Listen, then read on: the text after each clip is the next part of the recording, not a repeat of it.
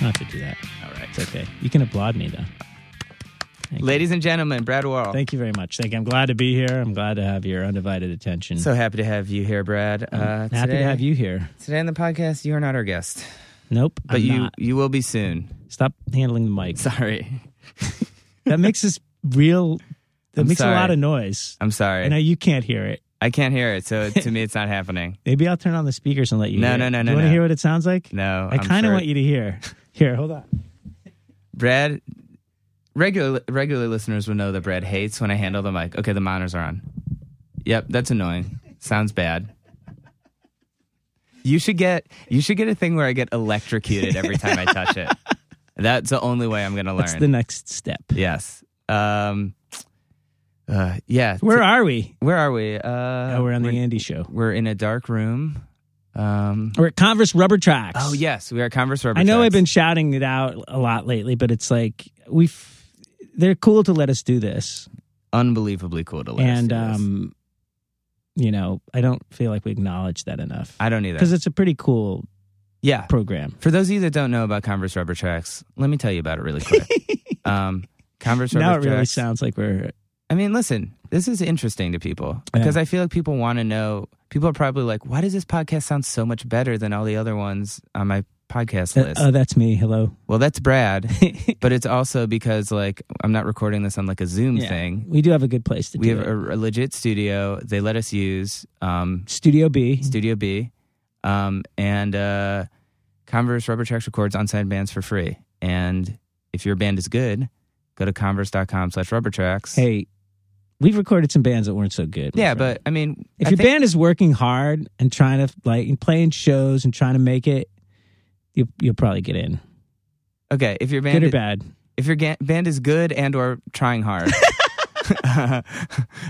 We know your band is great, man. Yeah. I love your band. You guys right are great. there.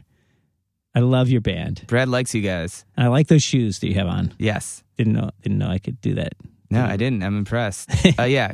Go to converse.com/rubbertracks, apply, and you can get a day in the studio with an amazing engineer. The engineers here are awesome. And they'll record your band for free. You own it. You can do whatever you want with it. And yeah, it's great. There's coffee. There's Wi-Fi. What else could you want? All free. Everything's free. Everything's free. So yeah, check that out if you're in the New York or Boston area.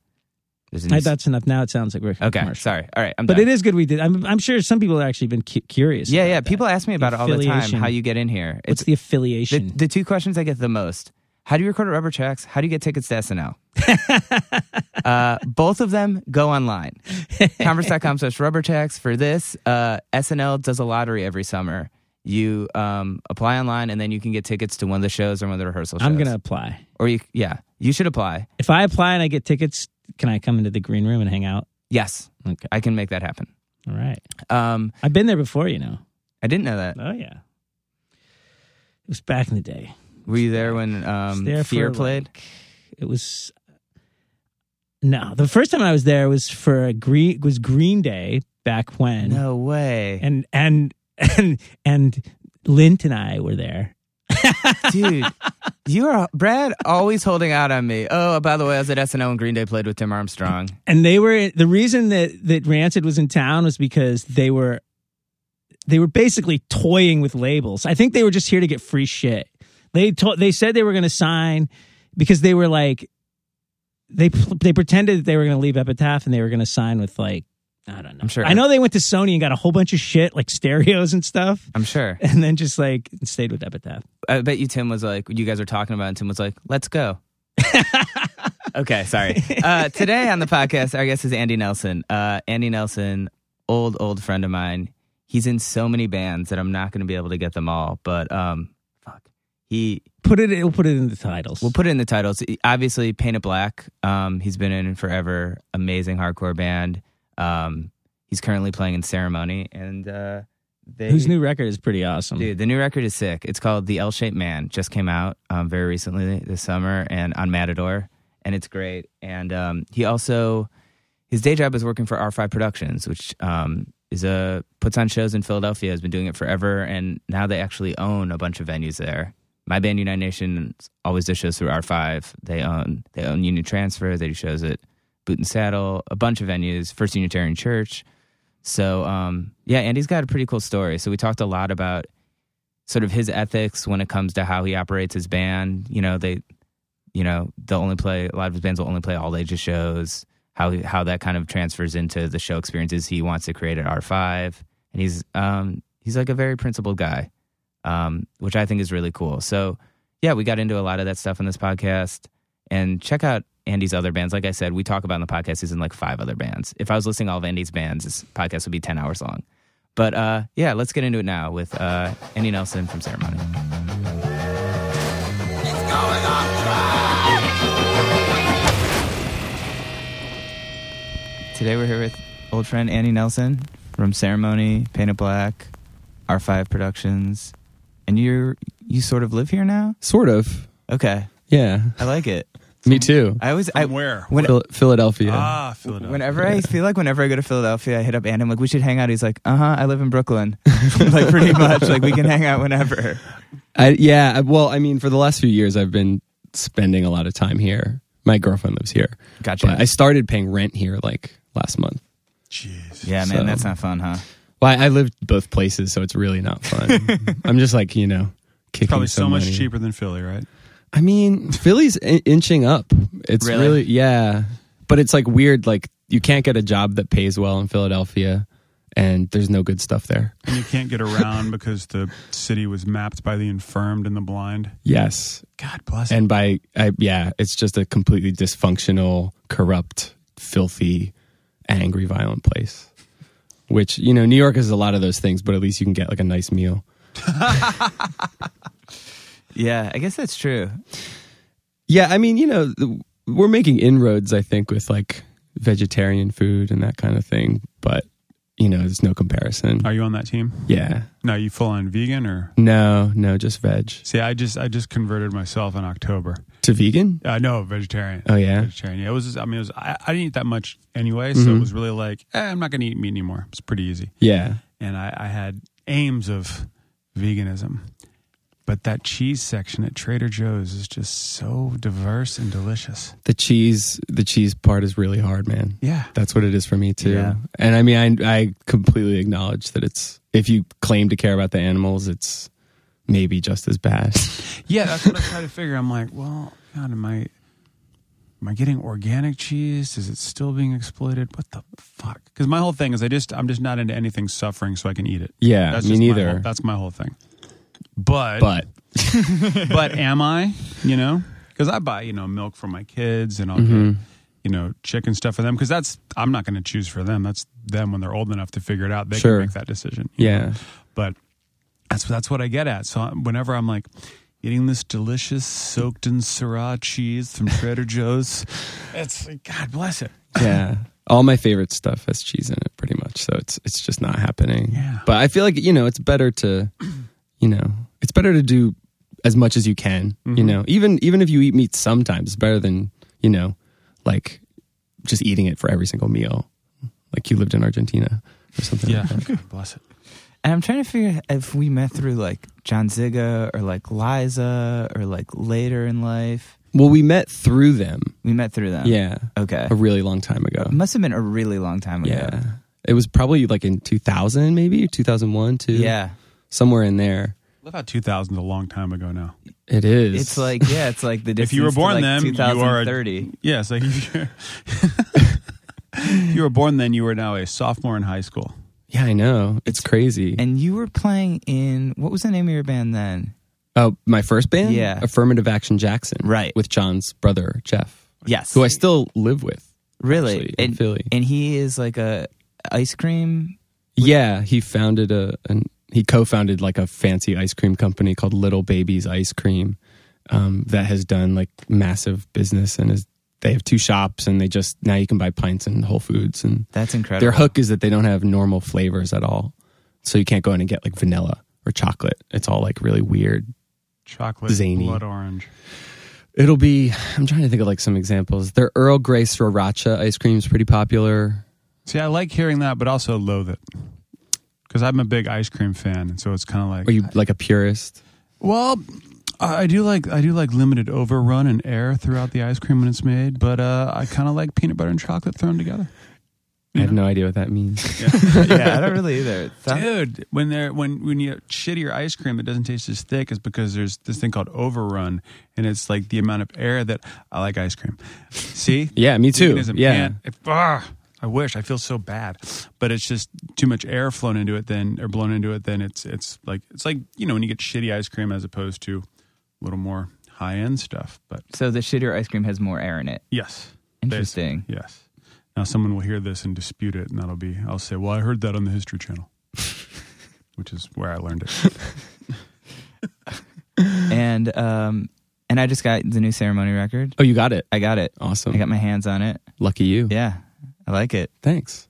And so your main, you still do the R5 stuff. So do you guys set up shows in New York as well now, or is it mostly all Philly? I've done a couple shows in New York like over the years, but it's we basically just do Philadelphia. We're pretty busy now. We have like 2 like venues that we own, co-own, I should say, and then all the stuff at the church and Johnny Brenda's, and we're doing a show at the International House of Philadelphia soon, and we do things all over the place. And I know we were kind of shitting on Philly a little, but I will say me and Steven went to a show at the church Friday. Yeah, you went, right? We went. It was awesome. Mm-hmm. But I remember like being there with Steven and me being like, this place would never work in New York. Like it would get destroyed. People would like I just feel like people were like really kind of like respectful and like kind of cool. Like I just felt. Do you really think that? Yes, 100%. Oh, there, yeah. I was amazed to see it, that there was, just so like no glass and they're selling water. I'm like, all right, that seems kind of a legit kind of show I remember going to. But everyone's walking around with tall boys, and it's like, bring in your own stuff and you're fine. Just don't mess with anything. Yeah, well, I mean, it's been a long work in progress to reach where we are now in terms of that, and it took like a ton of work and like a lot of doing the wrong thing for like a couple years and that kind of thing. The drinking thing, hopefully no one in any kind of official capacity is listening to this. Well, we can also take that out. Like, and also, but I will they're say not. They're not. Yeah, yeah. But that was an experiment too. Like for years, if you do a show in a room where you can't drink, like people are just going to drink outside. And like, we have neighbors, and there's, if you drive by and you're the police or whatever, and you see like 300 people outside drinking on the street, no matter what the reason is or what, like even if they're behaving themselves, like it's a problem. So we've kind of like, we realized that, if we let people drink inside and don't bring in glass, like it actually is totally fine. And So you were really inspired by that season of The Wire. Yeah, kind of. Yeah. I hadn't seen The Wire until last year, but yeah, it was sort of, kind of, but it was like, I think it's just more like it all comes out of this thing. Like that show that you were at the other day, like if that happened like 5 or 10 years ago, we probably would have had like a lot of security, and there would have been fights, and we would have been policing people outside for drinking, and we would have been like running around like cops the whole time. And we sort of figured out that if you just treat people with respect like adults, then there's generally no problem. And then if people are like, and if they are a problem, everyone knows it, and it's really easy to like, sort it out, which I think, if you go to a lot of these like bigger clubs with barricades and dickhead security people and stuff, like they create a vibe that sucks, and then it makes people aggressive and all that kind of thing. That's amazing to me, because I remember going to Asbury Lanes to see a show, Mm-hmm.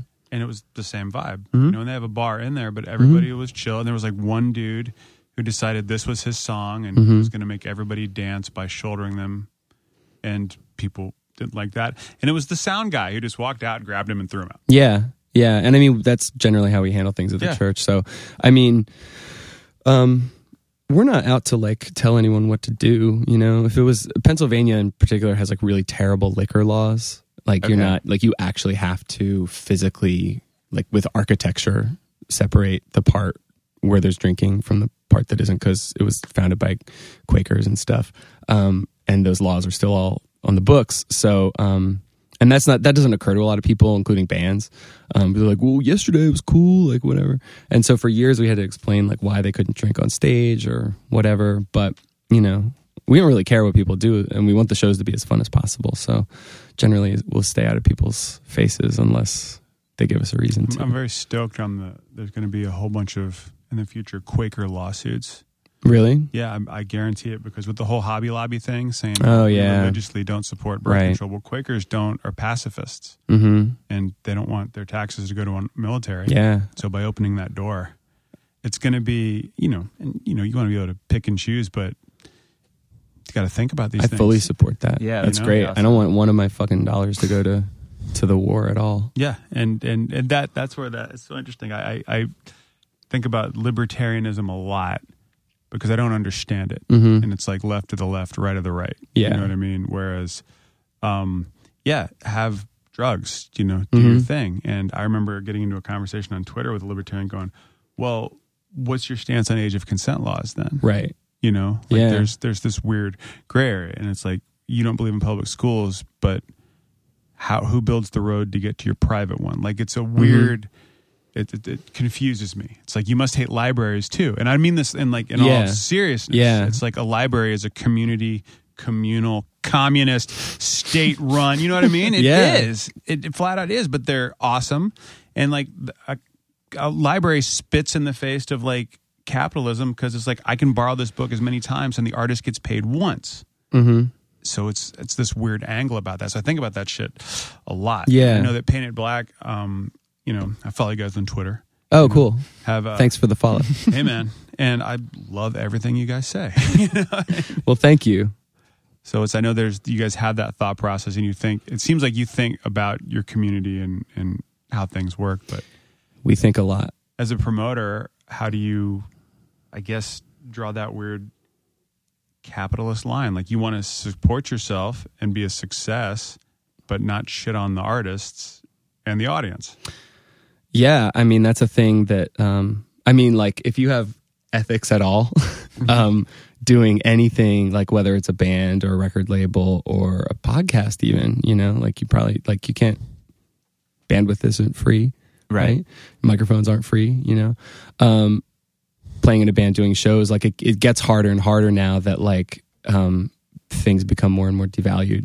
Like concert tickets have become really devalued, oftentimes by the communities themselves, I think. I don't know. I mean, I think it depends. Like, it's situational as far as like doing shows. Like for me, I should, if I can toot our own horn here, like after doing shows for like almost 15 plus years as R5, like we now have a 1,200 capacity room in Philly that's fully independent, and we do all the shows there, and it's the best of its size in Philadelphia.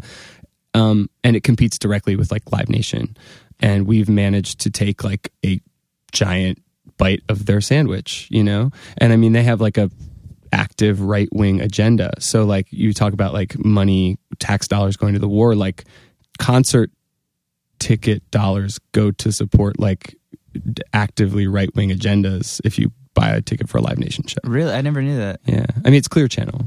Okay. Mm-hmm. So like, they rebranded it because it had such bad press years ago. But I mean, they have an agenda as far as a lot of things go. And, it's like a brutal, like, super capitalist free market kind of thing as well, which is a whole other issue. But, I look at what we've been able to do by like being sensible, and like, now we're actually like, taking like thousands and more probably dollars away from stuff that would be like spent on like evil things that destroy the world. What's the venue that you have? Union Transfer. Right on. We have one called Boot and Saddle too. That's like a smaller room. Yeah. And we still do independent things as well. UN has played at Boot and Saddle and Barbary. Mm-hmm.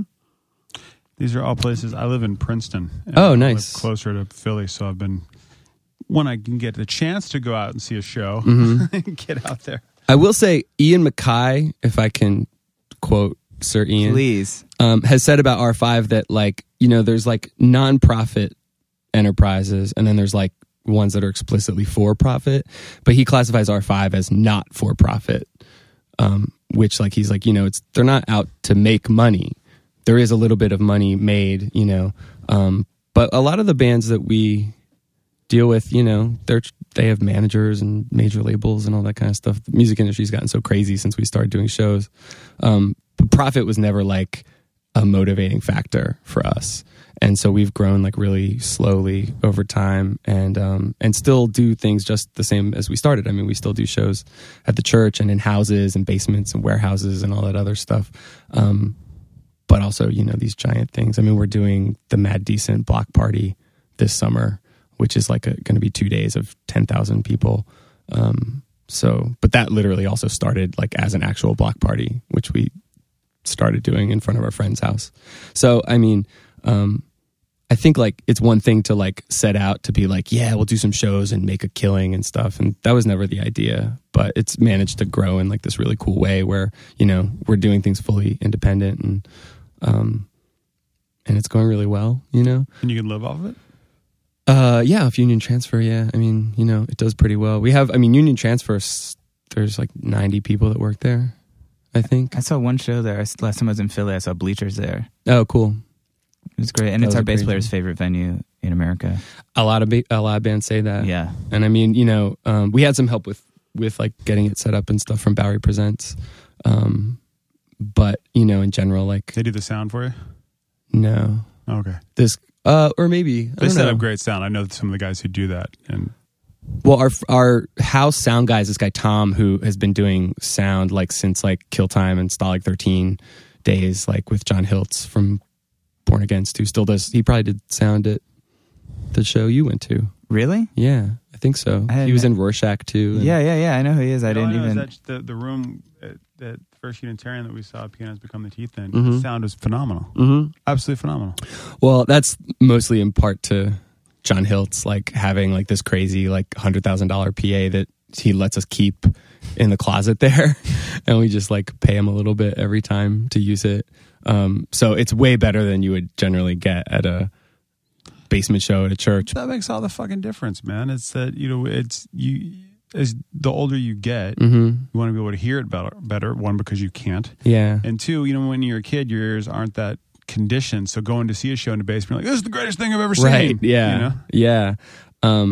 Yeah. And well, that kind of like brings me back to what you were saying before is like, do you really think that like people that were motivated couldn't make something like that happen here? Yes. Because I feel like all it takes is like effort, you know? I mean, and like, you know, I think like people in Philly, people always say like the difference between like New York and Philly is that in Philly you have to make something happen yourself, you know? Whereas in New York, like everything's already there for you, you know?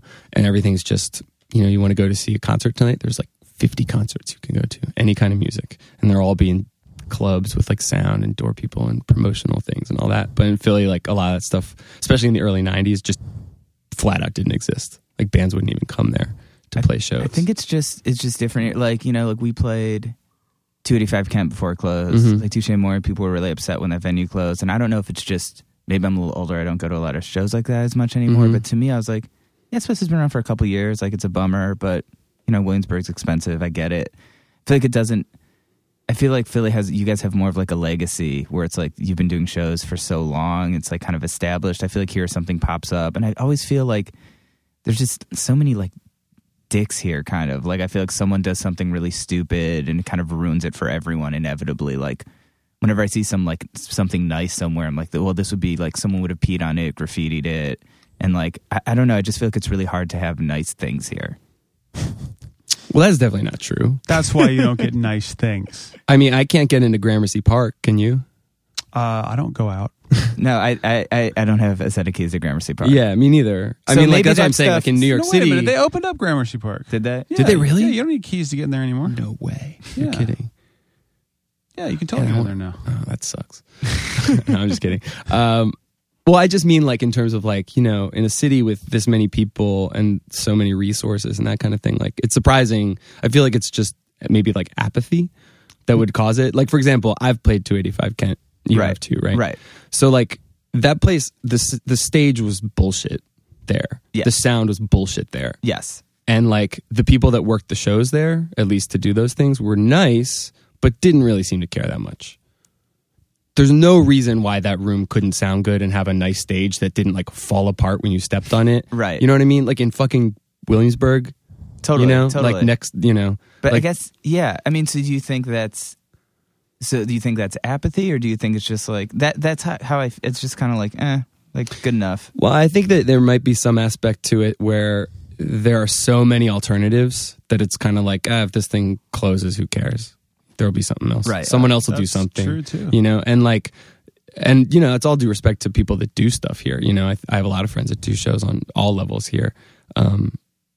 But I think like a thing like the church doesn't really exist here. Or maybe if it does, it's way bigger. You know, I guess you could make the argument that like Bowery on some level, I mean, it's an independent company and they do shows at the Warsaw and stuff like that. Like that's basically the same thing that we do, but just way bigger. But I do think that like in terms of like DIY spaces, like, you just have to have people that care a lot, you know, like the people who do like the Acheron and the Wick and stuff. I think they're starting to make that's true. some inroads there. And, you know, I have friends that do small DIY shows and they seem to really care about, you know, I also think it's really hard in New York to not have it get poisoned by corporations really quickly, which 285 Kent definitely was. Oh, really? I think so. I mean, like, you know, I mean, I think like, not that like R5 like actively avoids this, but like, I mean, how many videos did you see that was like Heineken presents video of blank playing at 285 Kent, and like the line on it is like, oh, it's like this cool independent warehouse, but like, you know, there's like major beer and cigarette companies like sponsoring a thing that it's involved with. How do you guys not deal with that? Like I said, we it's not that we don't. It's not like we. I just Pick think and that. choose. Well, I mean, we don't actively go after it. I think like people. We also aren't in a city where people really want to do that stuff. You know, like a church basement in Philadelphia is not as cool as a warehouse in Williamsburg in terms of trying to sell something. But like when you're routing, like let's say you're routing like a ceremony tour. I mean, kind of for you being on both sides of it, are you like, I don't want to play this place, I want to play this place? Yeah, all the time. We don't play Live Nation shows. Okay. We don't play 21 and over shows ever. It's hard. I mean, we really try not to play 21 and over shows whenever we can, but I feel like in some places it is really difficult. Yeah, it is. And it's weird because like a lot of times, like you can't know what every scene is like. Right. And in a lot of cities, it doesn't matter. You know, like it can be like a tree falling in the woods where it's just like, yeah, we played a fucking all ages show. And like everyone in the city's like, what? It's like, who fucking cares? And also like even like it can matter, it can be different venue to venue. Like there could be a place in the Midwest that's 21 and over in quotes, but they don't card people. Kids come in, it's like not a thing. Right. And so you're riding into town on your high horse and like no one notices at all. Which is, it is hard, you know, it takes a lot of effort to do that kind of stuff. And I feel like a lot of the like bands that I've modeled my bands after, like from ones that were doing stuff in the 90s, like didn't tour as much as bands do now, you know, like Crudos played Philly probably like twice, 3 times. And, you know, the number of shows they played ever was probably less than Ceremony played on the last record. Right. You know? So it's like, it's different. I think it's different if you're trying to do a 75 show tour one after another. Like you have to make quick decisions and you end up playing maybe a 21 over show somewhere. We just don't do it. But do you use a booking agent who knows we don't want to do Live Nation, or do you do it? Yeah. We got a booking agent 3 years ago. Is that like their niche, is to say, look, we avoid these kind of places because we don't deal with it? Our agent or no. No. I mean, there was definitely some concern. We can be problematic, I think.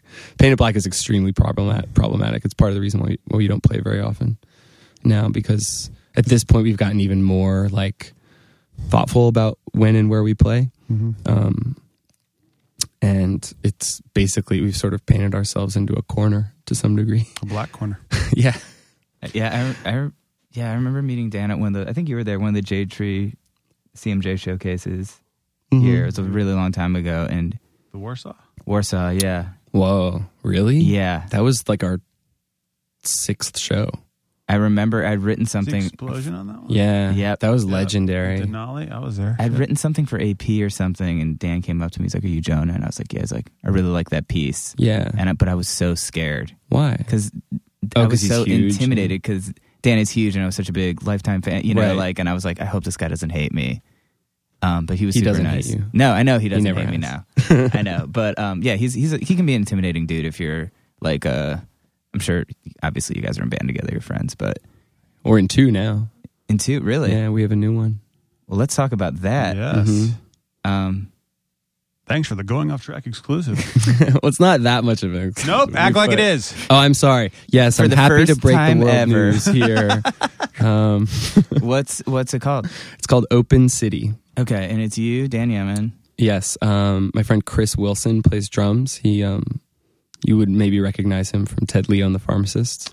Okay. And he's like pretty. Is that the dude with the beard? Yeah, he Okay. looks like a president from the 1800s. Yep, I know exactly what you're talking about. Phenomenal drummer. Yeah, He's he's a great amazing. drummer. Yeah, me and Yemin fantasized for years about trying to do a band with him. You know, Is he in Philly or is he? he's lived in Philadelphia for probably over a decade. Okay. And then this woman named Rachel Rubino sings. Okay. And she was in a band called Bridge and Tunnel.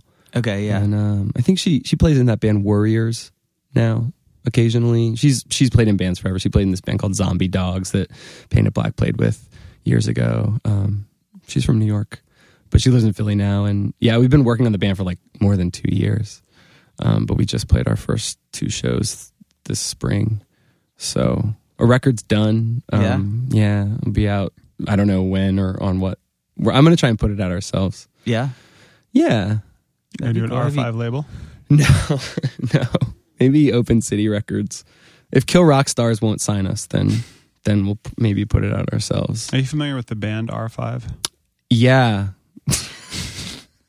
I'm not. we are. Well, again, it's like an internet thing, a Twitter thing, where a lot of people will like send us Facebook messages or comment on our pages or tweet at us. Because if you want that to talk we're- about a corporation, what?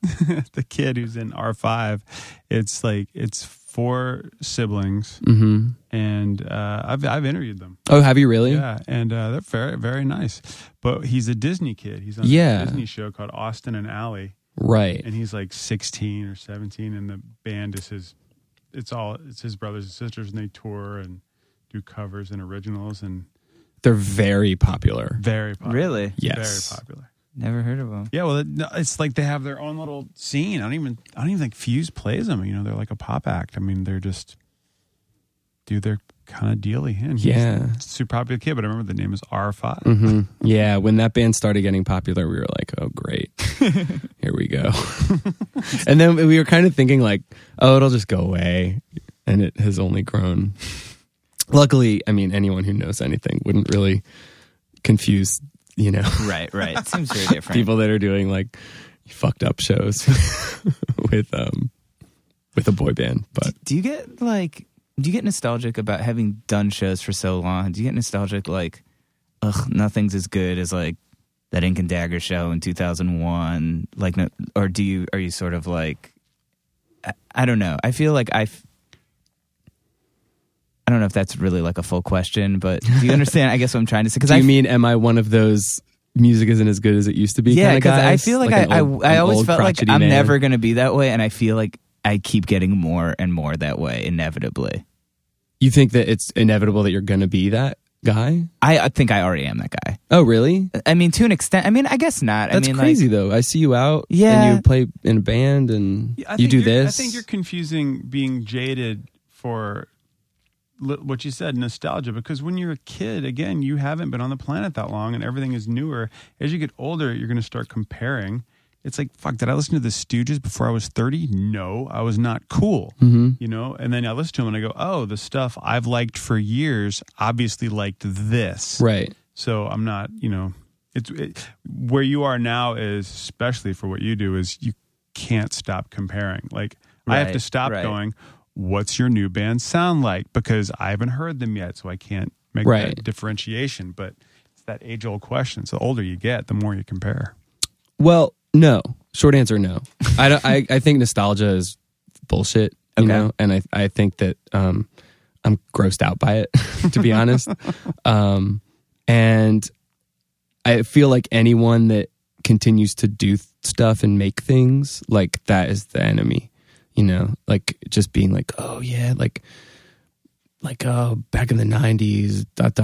You know, yeah, I don't know. I actually listened to prepare. I listened to one of your podcasts. Okay. And I realized I've listened to once before, but I was like, oh, let me listen to a recent one. I was listening to the one with Evan Weiss, Okay. who talks about me in it, which is weird. He talked Yeah. about how I bought something from him at a flea market, which is a really weird experience to be like walking around, like listening to something to like prepare to do a thing. And then they're talking about you buying clothes on it. But like he was talking about like playing with all these bands that like he thought he'd never get to see again, Right. and all this kind of stuff. And like we've lived through like this crazy like reunion boom, all of us. Yes. Which has been a really interesting time, I think, because we're at the end of it. You know, there's like no more bands. Yeah, that's a good point. It's a finite resource like oil or something. There will be no more bands when Jawbreaker reunites. Yeah. Yeah. Well, there's there it's them and who else? It was American Nightmare forever, and then they Yeah. did it. I can't It was belie- Judge forever, and then they did it. It was at the Drive-In Forever, It was and at they the did Drive-In it. Forever, and they did it. And Pixies. right. Yeah. And I would say for most of them, it's been unfulfilling. Yes. For one reason or another. I remember when the Pixies first came around, I was like they were like my favorite band for so long. And I was like beside myself that I was going to get to see the Pixies. And I saw them and it was awful. Which show? Hammerstein? No, it was in Philadelphia or in Camden at okay. the whatever corporate branded, shed is across the river. Oh, yeah, I know what you're talking about. I think it's like the Halliburton Bank of America. Horizon Wireless. whatever, yeah. Sell your face. But it was awful. And like, I didn't listen to the Pixies again for like 5 years after that. It was like really, it was rough. But then there's ones like Lifetime. I mean, I think AN has been really good. Yeah. I think that even like, I didn't like Ink and Dagger without Sean was crazy. Seems wrong, but it was great. Jeff was singing those shows, Jeff right? was singing, yeah. I didn't see, I know there was one here. I think I was out of town or something. The Warehouse show Yeah. that was like secret or whatever was like completely authentic. It was crazy. It was like really weird and transcendent in a certain way. But the point is like, it's like this finite resource, right? So we're out of it. And it also feels gross because it's like, it's capitalism, right? Like it's all just like the invisible hand just squeezing these artists. I felt that way when I saw Jeff from Neutral Milk Hotel, who seemed like he did not want to be playing shows. Right. Mike Judge does not seem to me like he wants to be playing shows. Maybe he does, but that's just how it feels. And, you get to this point where the marketplace is just throwing cash at these people, right? And just throwing it. It's just like, no, we're not interested. All right, well, how about now? No, not interested. Well, how about now? Not interested. It's like, how about now? And then then someone says yes. And then, everyone rejoices for 6 months because they made the little monkey dance and play the songs that they wanted to hear and whatever. And everyone gets their photos of them. Everyone gets the photo, and then that's it. Yeah. And then the band that like tries to come back 6 months later, no one goes because they saw the band. They saw them already. And then it's like, cool, well, this is ruined now, kind of. Well, everybody's a whore. You're just dicking about price. You know what I mean? It's what you say. How much is it? And what do you want? What do you need? Because even if we're doing this because of art, like right. we actually sincerely miss playing together. Mm-hmm. Let's play. Right. As soon as you invite people and charge money, then you're a prostitute. In that respect, if you want to go that capitalism angle. So it's hard. But I also feel like if I'm seeing like Grade or the Jazz June reunion at like St. Vitus, like I know these bands are not like on that scale. I feel like these bands are not, making a ton of money. Sure. Like to me, it's like, yeah, and I mean it's not black and white, right? Some people can get back together. Like I did a show for Los Crudos at the church where you guys were a couple weeks ago, and I mean, show me a more like instructive and redemptive experience than being in the same room as Martine and Los Crudos. Totally. And like that band hasn't written a new song in probably 15 years, but it was completely meaningful, and I feel that way about, there's plenty of them that are like that, but it's been a really, like as far as like nostalgia, I don't think there was any nostalgia to the Crudos show. I think that like the stuff that they wrote about is just as relevant now, if not more so, which is crazy. And the passion's still there, and the earnestness is still there, and but I think that like nostalgia gets tricky because it's a dead end, but But if you remain engaged with like your scene and the people that support you and all that kind of stuff, then there's no limit to like what you can do. Like it may like change size and what it looks like and the kinds of people that come to the shows or whatever, but you know, it's open-ended. And that's kind of like what Painted Black has done over the years. Like other bands in our situation probably would have broken up.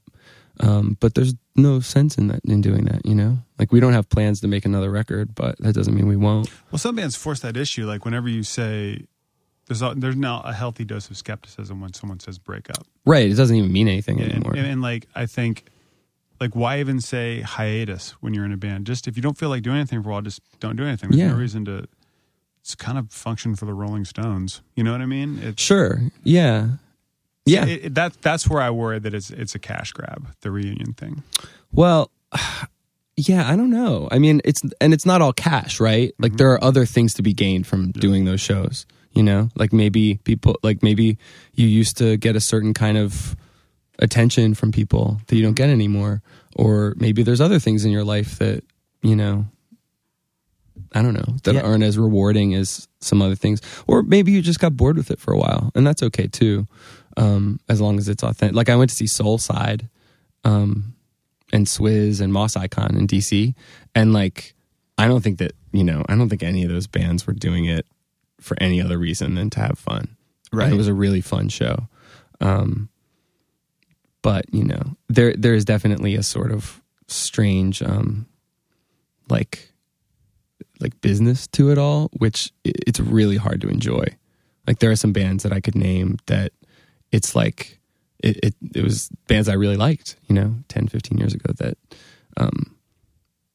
you go to see and it's just this like totally disgusting experience, and you're like, well, can't really go back to that in the same way anymore. And I'm really glad that I'm not that, you know. And I'll never do that. I'll never like be in a band that like break. At this point, it's kind of like I will never be in a band that breaks up. I don't think I've ever been in a band that broke up. Actually, what about Affirmative Action Jackson? I don't know. No one's booked us in a while.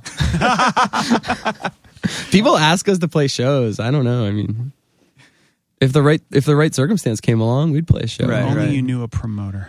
Yeah, well, that's the other thing too. Is like, is it hard for you to just like go to a show somewhere and not be like analyzing it, like the way it's set up, the security, the whole? Yes. Short answer, yeah. It's and I think kind of like what you were saying before about how you stay interested in stuff, you know, I think like one way, and you probably do this too, I'm sure, like if you like a certain kind of music or something, you don't necessarily, like if I was into the Ramones or the Stooges or something, I wouldn't just only listen to bands that sounded like that, because that would just be exhausting, right? And so as you get older, you sort of grow out, I think, and not grow out of a thing, but you sort of like spread out and you get into classical music or jazz or electronic music or rap or whatever.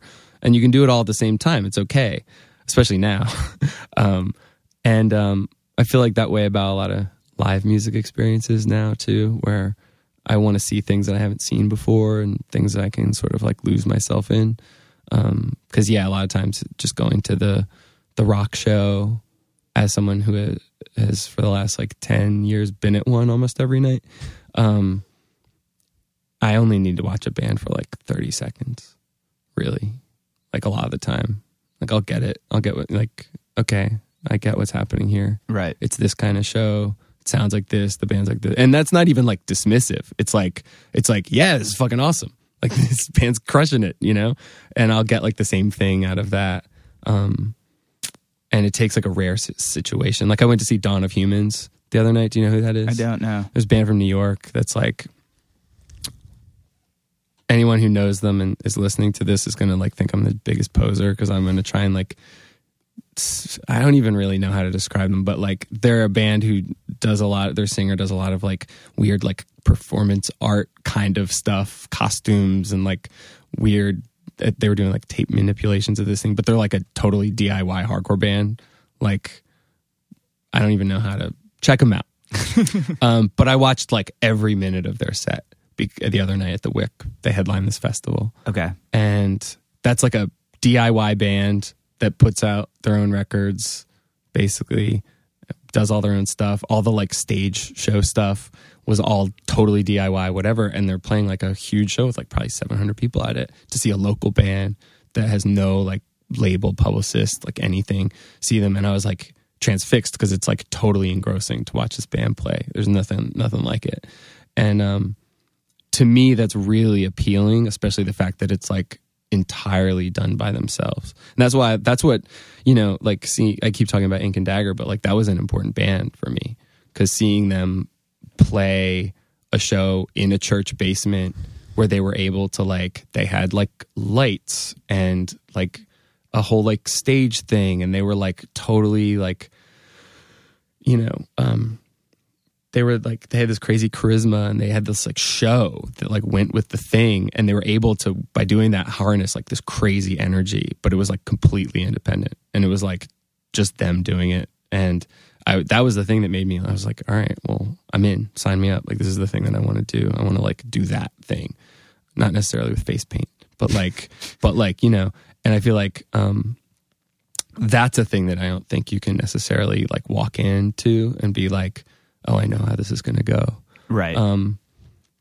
But also like going to like electronic shows or experimental music shows or classical music things. Like, you know, I seek out a lot of different kinds of stuff now. You know, each one of them has their own scene. You know Yeah, what I mean? totally. The people that do the opposite of that, that's all they listen to. Right. You know? Yeah. And I actually think that that's cool too. I mean, I think that they're like, Ian Svenonius wrote something about like, how we need to censor ourselves more now. He's like, we need to like build these little prisons for ourselves, because like the thing now where like everyone who's like anyone, like everyone just like loves Taylor Swift and rap music and pop and everything is like bad. It's ultimately bad. And I don't necessarily agree, but you know, I want those, I like that kind of stuff exists. I like that there's people that are like way punker than me that think I'm a poser. I want those people to still exist. Oh yeah. How did you sort of end up playing with Ceremony? Because I know they're a West Coast band. Obviously, you're an East Coast. Yeah, Painted Black and them had played a bunch of shows together. We were like really big fans of theirs. Okay. And then I did a couple years in this band called Blacklisted, and we toured with Ceremony, and we just got along really well. We're kindred spirits. And then one of them quit. And so they asked me to join. That was it. It's not a very exciting story. So when you practice, do you just go like before tour, just like go out to California pretty much? Yeah, pretty much. That's cool. Yeah, it's nice. I mean, I love the Bay Area, so it's a great excuse to spend time out there. Yeah. But we also don't, I mean, Ceremony doesn't practice like twice a week or anything. We do stuff before a tour, before recording. So it's like, it's pretty low time commitment on that. Right. I'm transfixed by your Blink 77 shirt still. Oh yeah, this is audio, so people can't see it. Yeah, it's. What was the one with the hologram with the dude with the guns? Killer Blanks. Killer Blanks. That was their first album. Yes. Yeah, I love Blank 77. I do too. With no irony at all. Like, I saw pure them love. play in Cleveland with Violent Society way back, and I bought the split with the Quincy Punks that had Dumpster Diving at the Abortion Clinic on it. Great record. Yeah, that's a great record. Great band. That show was probably awesome. It was pretty awesome, actually. Yeah, I love that kind of stuff. I mean, that was like part of that band was pretty irreverent. Quincy Punks too. Yes. Blank 77 were too. I don't think they could, if they were a new band now, I don't think that they would get away with any of the stuff that they used to do. But, I don't think so either. But they were an outrageous band back then. I think maybe that band, The Pist, played too. Do you remember them? Mm-hmm. The Pist were great. Yeah. The Pist played some reunion shows. And really? They did, sure. So did actually every band that you've mentioned has played shows in the last couple of years. I had no idea. Yeah. But I mean, you know, they were good, and all those people are still involved in punk and that kind of thing. I think that helps too, as far as like being authentic. Like Yemin, for example, has not stopped playing in bands since he, you know, started Lifetime. And, you know, this new band is like, you know, we practice more than any other band that any of us are in. But yeah, I think like it's one thing if you go become a banker or a Wall Street guy for a few years and then decide to reunite your straight edge band that's not straight edge anymore. Right. Is scheduling like a huge nightmare for you guys? Because I know obviously you guys like families, like careers outside of that. Yeah, it is. Yeah, it's hard. I feel like I'm being pulled apart by horses most of the time. How do you sort of reconcile, like, what kind of keeps you doing that, I guess? What keeps me in a situation where I'm constantly exhausted and stressed out? By choice, too. I don't know. Some kind of insanity. I mean, some sort of black hole in myself that will never be filled, no matter how many things I do. Or so when Live Nation wants to buy R5 and you can retire. Oh, no, that won't happen. No. I should probably figure out a way to save some money, right? I don't know. I'm never going to have a real, like all these people, you walk around in New York, you walk around these people, you're just like, oh, you have money somehow. How'd you get it? I keep thinking there's going to be this inevitable financial collapse and it's not going to matter. Yeah, it's already happening. Like people are going to be like, oh, all that stuff you worked so hard to save up, like those are pieces of paper. Yeah, the fact that 11 people have more money than everyone on minimum wage in the whole country, it's already there. Yeah, but that's like a little fatalistic, right? Totally. To just be like, oh well, what am I supposed to do? It's probably gonna fall apart at some point. So that's how I approach most of my problems. Yeah, I mean, I feel you on that for sure. I'm not saying it's good. No, I mean, I just I don't know, man. I don't know how you approach that. It's crazy. I mean, I took the train here. I was like maybe going to take an Uber here, and then I've been trying not to take Uber now because I feel like Uber is this metaphor for why America has 11 people that are richer than everyone else put together. It's like this metaphor for why there's never going to be a revolution, no matter how bad things get here. People are just too comfortable, and Uber is this great thing where it's like okay, sure, it's free market capitalism. Sure, it's aggressively anti-worker. Sure, it's a fucked up company that is all there just to make money for a couple of people, and who cares what the law is, or who cares what workers' rights are at play or whatever.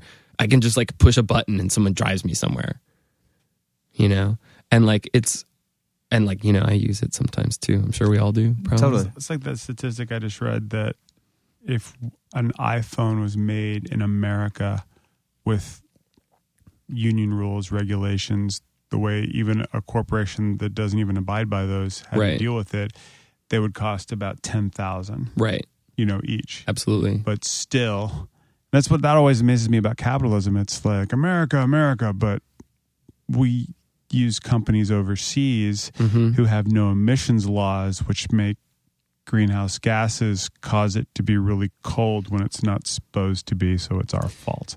Yeah. And all this has kind of broken my brain as a band person because in the 90s it was really easy to avoid certain things. And now it's well, you have a Facebook page. Yeah. You have this podcast is going to be filtered through the most profitable company that's ever existed. You know what I mean? That is responsible for a lot of the stuff you're talking about. Completely. And so it makes it hard to argue over. It makes it hard for me to really care too much about stuff oh well, a sneaker company sponsored that show you played, and I'm like, well, yeah, but you have an iPhone, right? You know what I mean? And I'm not saying that negates the whole thing at all, but I'm just saying it really complicates things. And so it's I can pat myself on the back and be like, yeah, you didn't play a 21 and over show with this one band this year. Good for you. But at the same time, I don't know, I use Twitter. Yeah. I use all these things that are, that are very much responsible for a lot of the totally evil stuff that we're talking about. It makes it tough, I guess, to and it's constantly a thing that you wrestle with. Trying to make music in a way, because I know United Nations is like that too. Totally. United Nations is a really conscious band, which I think is awesome. I wish there was more of that. Yeah, no, I agree. It is hard though. It is hard to draw the line, and like I feel like, yeah, especially when it comes to like corporate influences, like because it's basically everywhere. Right. Yeah, and I don't know, and I don't know what the solution to that is. You know, like a thing that I've been wrestling with for the last like year or two, that I don't have an answer to. Actually, you might actually be a great person to bounce this off of. Is like what would that look like? Like, how could you avoid, as best as possible, avoiding these sort of like corporate, these corporate spaces? Like, I think even if you're, like, things have gotten so crazy right now that you can be a band that like records your own stuff. Like Dawn Yemin, for example, could like record their own record in their house, press it to vinyl themselves using an independent company, screen print the records themselves, not hire a publicist, not hire a thing, not be on iTunes, not be on Spotify, etc. And then all it takes is like some one person who works at a major music website to write about them or videotape them or whatever, whether the band agrees to it or not. And then it suddenly is like in this space that is like selling ad space to like Lexus. Right. Do you know what I mean? Totally. Like how do you avoid that? Is there a way to do it? I just think that like, because I don't think antipathy is the answer. Like I think there's a lot of people who would just say, well, fuck it. Like there's nothing you can do, so I'm just going to do whatever. Right. I'm not comfortable with that. But I wonder like what that would look like going forward. Yeah, I mean, I guess, I don't know. That's a good question. I guess at some point you just, like for me, like a big thing is like, I can only control what I do. Like I can't control other people. Sure. And that's something that like can be very like difficult for me. Mm-hmm. And meaning like it's something like I feel like I've had to work on a lot because I'm like, like we should do this, or like this is the right decision, or like whether it's like my personal life or with the band. And I feel like at some point you just have to be like, I can only do what's good for me. So it's like if we play a show and it ends up on some website or something, it's like not apathy, like, right. but more just like, well, this is like, I'm just going to control what I can control. And like, if I try to worry about what everyone else is doing, it's just going to like let me down. Right. Yeah. Which isn't really an answer, I guess, but yeah, like I said, I don't have an answer to this, and I think about it like every day, it's weird. Like in my brain, it's some kind of new thing that is somehow repellent to that, like right. It's like a dog whistle that corporate media wouldn't be interested in. Well, and not to feed your ego either, but like, I think the fact that like you think about this stuff and are concerned about it is pretty good. Yeah. I feel like most people don't, like, or maybe they do, or maybe, but I think most people are like, eh. Yeah, and I think that one of the things that's also at play here is that, like I was saying before, the like really aggressive devaluation of like what people claim is the thing that's most important to them. Like it's insane to me that I still play shows that cost like $5 sometimes. Like, right. That's insane. And the older I get, the more that seems like some kind of weird like vanity thing. And it's like, it's cool that, I don't know. I guess like I like the idea of like a sustainable subculture or counterculture. One that has a lot of participants and is like inviting and welcoming to all people, but is sustainable. And I think a lot of times if you enter into it like in this way that creates a situation where there's not even a way to get to the next show, eventually people are going to get tired of it. Or, take $5,000 to play a show that's sponsored by a web startup company. Right. And like, I've started paying, like when I go to basement shows and stuff, I'll pay twice what they're asking, just to sort of is like, because I'm like, this is the thing I fucking care about. I don't care about shows that are at like big venues, it's not interesting to me. It's cool they exist. I go to them. But I'm interested in like stuff that's outside of that, and I want to support that. And as someone that still does those shows, it blows my mind that, you know, these people show up like who claim to really care about it, but they'll be like, oh, I only brought $3 with me.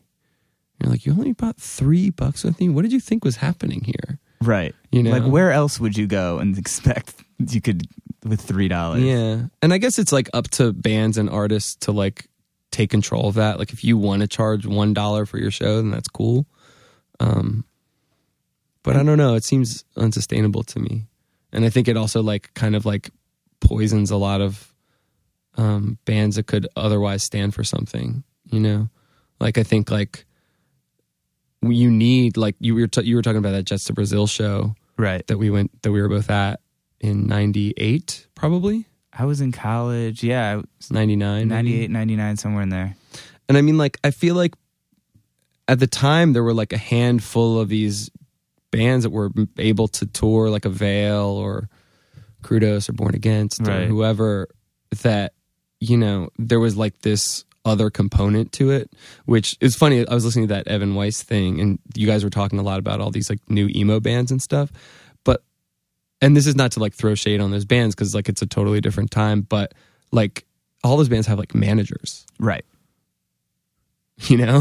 Yeah. And like back, you know, years ago, those, you know, you would get laughed out of town if you had a manager. And there's these bands that don't even have records out that have like a fucking manager. Why? What for? What do they seek to gain from that? You know? And like, I understand that like as things go up the ladder on like music industry stuff, like that is a thing that sometimes you need, depending on what you're trying to do. But like, you know, independent bands that are just starting out, like how do you learn to do anything if you have a manager from the first show? Yeah. I have no idea. I've never been in a band that had a manager. Yeah. I mean, full disclosure, Ceremony has a manager well, now. I mean, that makes sense though. I mean, you know, you're on Matador. Like I feel like at some point, like there's stuff that you just can't do or don't know how to do. Right. Well, there's also this weird thing where like people don't take you seriously. Right. In a lot of the world, in a lot of the worlds that we've dipped our toes into cautiously. It helps that the person that's managing us is like a really close friend who totally gets it. We're not looking for, you know, like a slick LA guy to get us on Lollapalooza or something. But yeah, I mean, I also think that, you know, this is our 5th LP. The bands have been around for 10 years. We've played like 1,000 shows or something. So it's slightly different than like a band that maybe is all full of 17-year-olds that has a demo. Right. Yeah. So I don't know. I think it's, I think maybe that whole like ethic for a lot of people is just absent, especially with like this. It's weird to me, like, you know, talking about like the resurgence of a certain kind of sound where like, you know, 10 years ago had this ethos connected to it. And here, like now that's pretty much absent, I would say. But I am interested in that being more of a thing, you know? I feel like you need to create some sort of like new thing that is somehow like really gross to like corporations and stuff like that. Or maybe just be like really aggressive about it. I don't know. Yeah, I don't know either. It's also really out of fashion to care about anything. It's so unfashionable to care about anything. Yeah, that's true. You know? And like being sincere is like considered to be so embarrassing now. Yeah. It's also, it's also just weird being an adult, I feel like sometimes. When you're like, oh, like I dress the same, I do the same stuff, but like, wait, what? Is that how you feel? I feel that way a lot. Wait, what? Like, what happened? I guess. I don't know. It's not bad. No, I love it, actually. Yeah. I mean, I think, don't you? Yeah. I think I just, like, not that I'm nostalgic, but I feel like I tend to idealize, like, other eras of my life, and then I look back and I think about, I'm like, no, like, I didn't have any friends, like, and no girls to talk, like, that was awful. Like, I know. Like, I was so lonely. Yeah. For, like, most of my life. Totally. I mean, still, kind of. And when I was getting into music, I didn't have any friends, you know? I didn't have any friends that were into the stuff I was into at all. And so, yeah, you look back and you're like, yeah, that Avail show was cool, but like I went home and like felt horrible about myself like for the other 23 hours of that day and every other day. Yep. For as long as I can remember. That's maybe a little too real for this podcast. But I do, yeah, I mean, I think there's also a difference between like looking back on something that was like incredibly inspirational to you and being nostalgic. Yes. You know? Yeah, totally. I think, again, like nostalgia is the thing that like the guy who sits at his 9-to-5 office job and like wishes the Jawbreaker would get back together. That seems like a nostalgia thing to me. Whereas like if you're thinking back about like some shit that like changed you like 10 years ago and are using that to do new things, then I don't see any problem with that. I think that's great, you know? And plus, like, I'm sure that you've seen probably like 10 bands this year that are brand new that like blew your mind.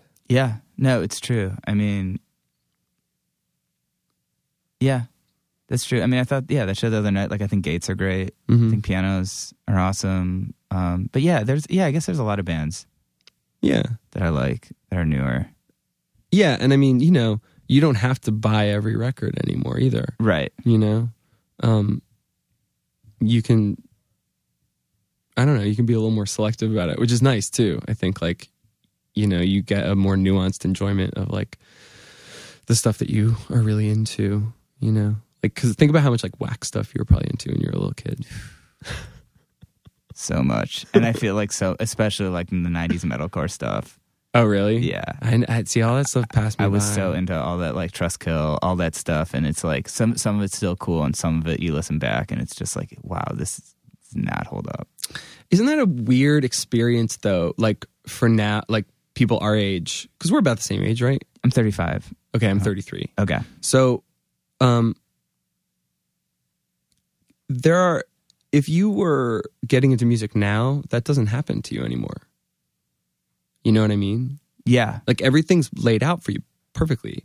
So there's no like stumbling onto stuff that maybe you love, but is horrible or other people don't love, you know? Now you can become an instant expert on Finnish like hardcore that from like the early 80s in like 15 minutes.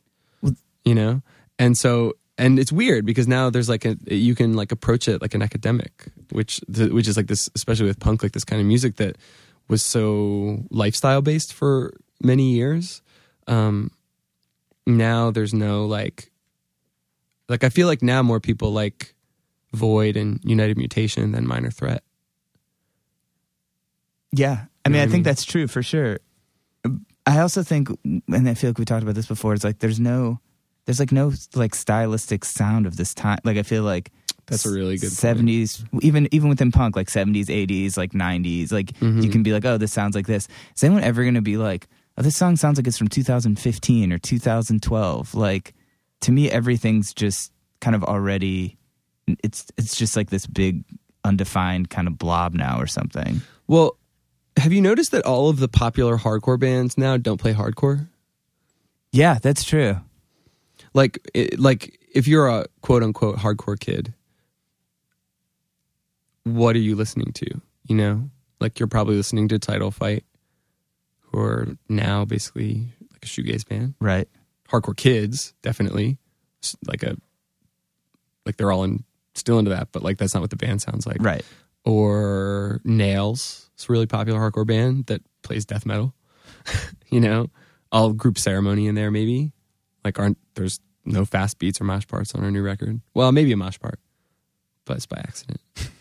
And you know, the list goes on. But if you were like, you know, if you were to look at it like on a grand scale, like which one of the popular hardcore bands plays no frills like hardcore? Which one sounds like Youth of Today? Right. Minor Threat? None.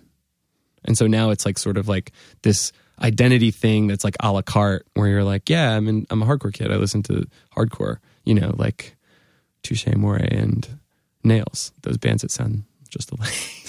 Yeah, that's true. I mean, and then there's also bands like I feel like Fucked Up or something where Sure. it's like which is like I think sort of where Ewan tries to go, where it's like almost like an art project in a way. Like Absolutely. I love the way that band has like developed this like consistent aesthetic. Me too. The way the records look, like the things that they do that you don't expect. To me, like that's like the exciting part of the hardcore or something. Yeah, and I also think that it takes a little more work now Yes.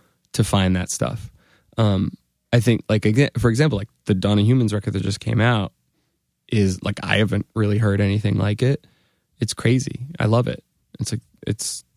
But you know, it's not a thing that I think most of the people that would go to, like, you know, This Is Hardcore Fest, or I don't know, what are the other big ones? Most people that go to like the Black and Blue Bowl, for example, right. like they would never even have heard of that band, even though they're a totally popular band from the same city. Or even like do you know who the Impalers are from Austin? I don't think so. Man, they're another band that's great. Like they put out a 12-inch last year that the first side of it is like this 16-minute long like D-beat song, you know? And it's like amazing. Like it's like kind of like psychedelic but you know, and it's like doing something with that model of like hardcore stuff, but it's like a new thing, you know? But it takes a little more. And that band, again, is like a thing that most people don't know about, but you have to dig a little deeper to find. So how do people find that they're Impalers? You know, I don't know. Like someone like my friends now are nerdy, and it's not even like a nerdy thing. It's just like that band I read about. They were on Brooklyn Vegan yesterday. Okay, you know, or today maybe. So it's like it's not like it's not right available to people, but I'm talking more in like the bigger sense, you know. Whereas like, you know, I think 20 years ago when things were getting started and there was like 20 hardcore bands total, it was a lot easier. There was like these tent poles, right? And now it's like the tent poles now I think are different, you know. But I think it's all cool. Like I'm still like totally excited by all this stuff, and obviously like I'm playing in 4 bands right now that are all doing stuff. Yeah, so that's amazing. Yeah. So yeah, I'm like just as into it, everything now as when I started, probably more. You know, I think I think like the people that I consider to be like my friends were like the same age. You know, like someone like you, or you know, just even like Yemin's like 10 years older than me, and he's just as excited about stuff. Like he was telling me that he was like the other day that he was getting like so excited because the singer of this band called Gloss from the Northwest, have you heard of them? I feel like I've heard the name. It stands for Girls Living Outside Society's Shit. Okay. They're the best new band. Okay. And he bought their demo on Bandcamp, and the singer wrote him back and was like, "Hey, Dan Yemin, that's crazy." And there was like this thing happening for both of them where like the singer of that band was probably like, "Oh my God, I can't believe like Dan Yemin." And Dan Yemin was like, "Oh my God, I can't believe it, the singer of Gloss." And he's still like the least like jaded person ever when it comes to that stuff. And I think like fighting that is important, and it's tough. Like, and I think like being involved in doing shows and playing in lots of bands and all that stuff, it all sort of informs each other, you know, which like I think bands that are starting out that have managers probably don't get that same kind of experience, you know? So yeah.